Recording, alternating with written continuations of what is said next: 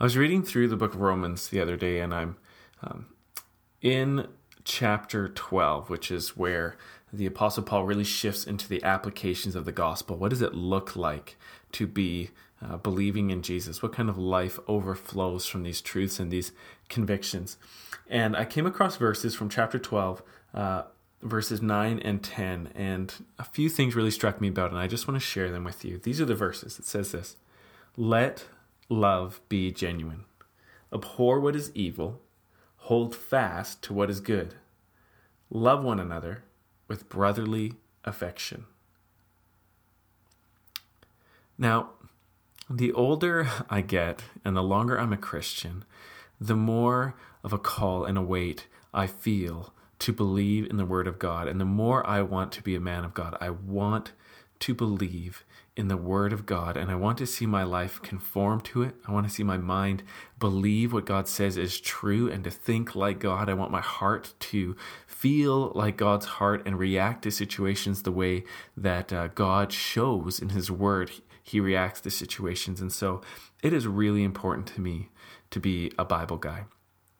But, very often people's attitude can be that Bible guys are not fun to live with, not great to interact with. They can actually be a downer or frustrating or harsh or cruel. And so I wrestle with this, about giving my life over to the scriptures and believing that this truly is the Word of God. And then I come across verses like this, where God's Word says these two great commands about love. He says, "Let love be genuine." That is so good. He says, when you're loving people, God loved you and He calls you to love. The greatest commandment is to love God. And the next one is like it, to love your neighbors yourself. It says, when you're loving, it has to be genuine. It can't be fake. It can't be superficial. It can't be just like a duty you do while you're doing the real work of being a Bible guy and correcting people and preaching and pointing out mistakes in other people. And he says, no, you have to really love each other. You have to really genuinely care about each other the way God has cared about you in Christ. And then he goes on and he says it again in a slightly different way. He says, love one another with brotherly affection. This is so good. Sometimes people will say about other Christians or other people, I love the guy, I just don't like him. You let your heart off the hook from actually fulfilling this command. I love him. I'll do my duty towards him. I'll take care of him, but I just don't like him. And this scripture pushes against that. It says, when you love each other with a brotherly affection. It says, care about them like their family. Enjoy them. Be gracious to them. Be warm to them. And I just love that. I love this call to true brotherly affection. And I just want to put these together. If the scripture is God's word, and these are the very commands of God, but we're worried about the commands of God making us superficial or fake or harsh or just mainly judgmental. Look, the word of God says you need to love each other genuinely, like you, from the heart. Enjoy the person in front of you because they're your brother or your sister. And it's not just like it. He's like, seek this. Seek by God's Spirit. Seek by His grace to really, deeply enjoy each other with affection because they're your family in God. I love that. It encourages me just to be like, I am going to be a Bible guy and I am going to, by God's grace, genuinely love my brothers and sisters. I'm going to genuinely enjoy them and treat them like they're really my family. But I want to point out something else that's going on here in the scripture that is impactful for me. There's something in here going on, a little Bible sandwich, a little chiasm.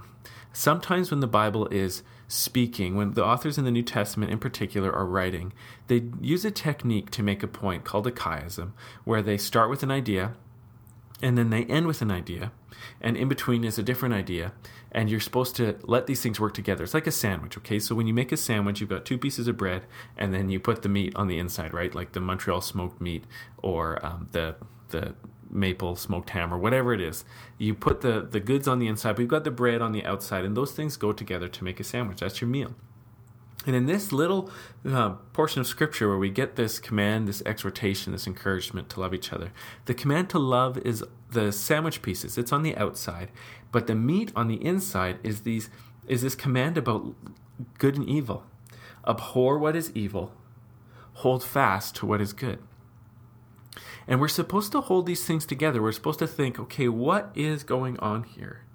And what I think is going on is that God and the Spirit and the Apostle Paul are wanting us to have a certain kind of genuine love, a certain kind of brotherly affection expressing love. And it's that kind of love that knows the difference between good and evil and hates evil and loves what is good. Okay, so what it's saying is that you can't ignore moral good and evil. You can't ignore spiritual good and evil and still think that you're going to be able to genuinely love somebody or love them with brotherly affection the way God wants to if you forget God's commands about good and evil. If you just ignore it, you think it's getting in the way, it just makes you stuffy, it makes you cruel, it makes you hate-filled, it makes you a bigot. If you ignore God's commands about good and evil, the Scripture says, forget about actually accomplishing genuine love and brotherly affection. Okay, either you'll get superficial and you'll actually lose the capacity by God's grace to genuinely love people, or you'll just be indulging a kind of shallow sentimentalism that doesn't actually care about the person you're trying to love. Because if you don't care about whether or not you're doing evil to them, if you don't actually care about resisting evil in your life or in someone else's life, your warm feelings towards them aren't doing any good.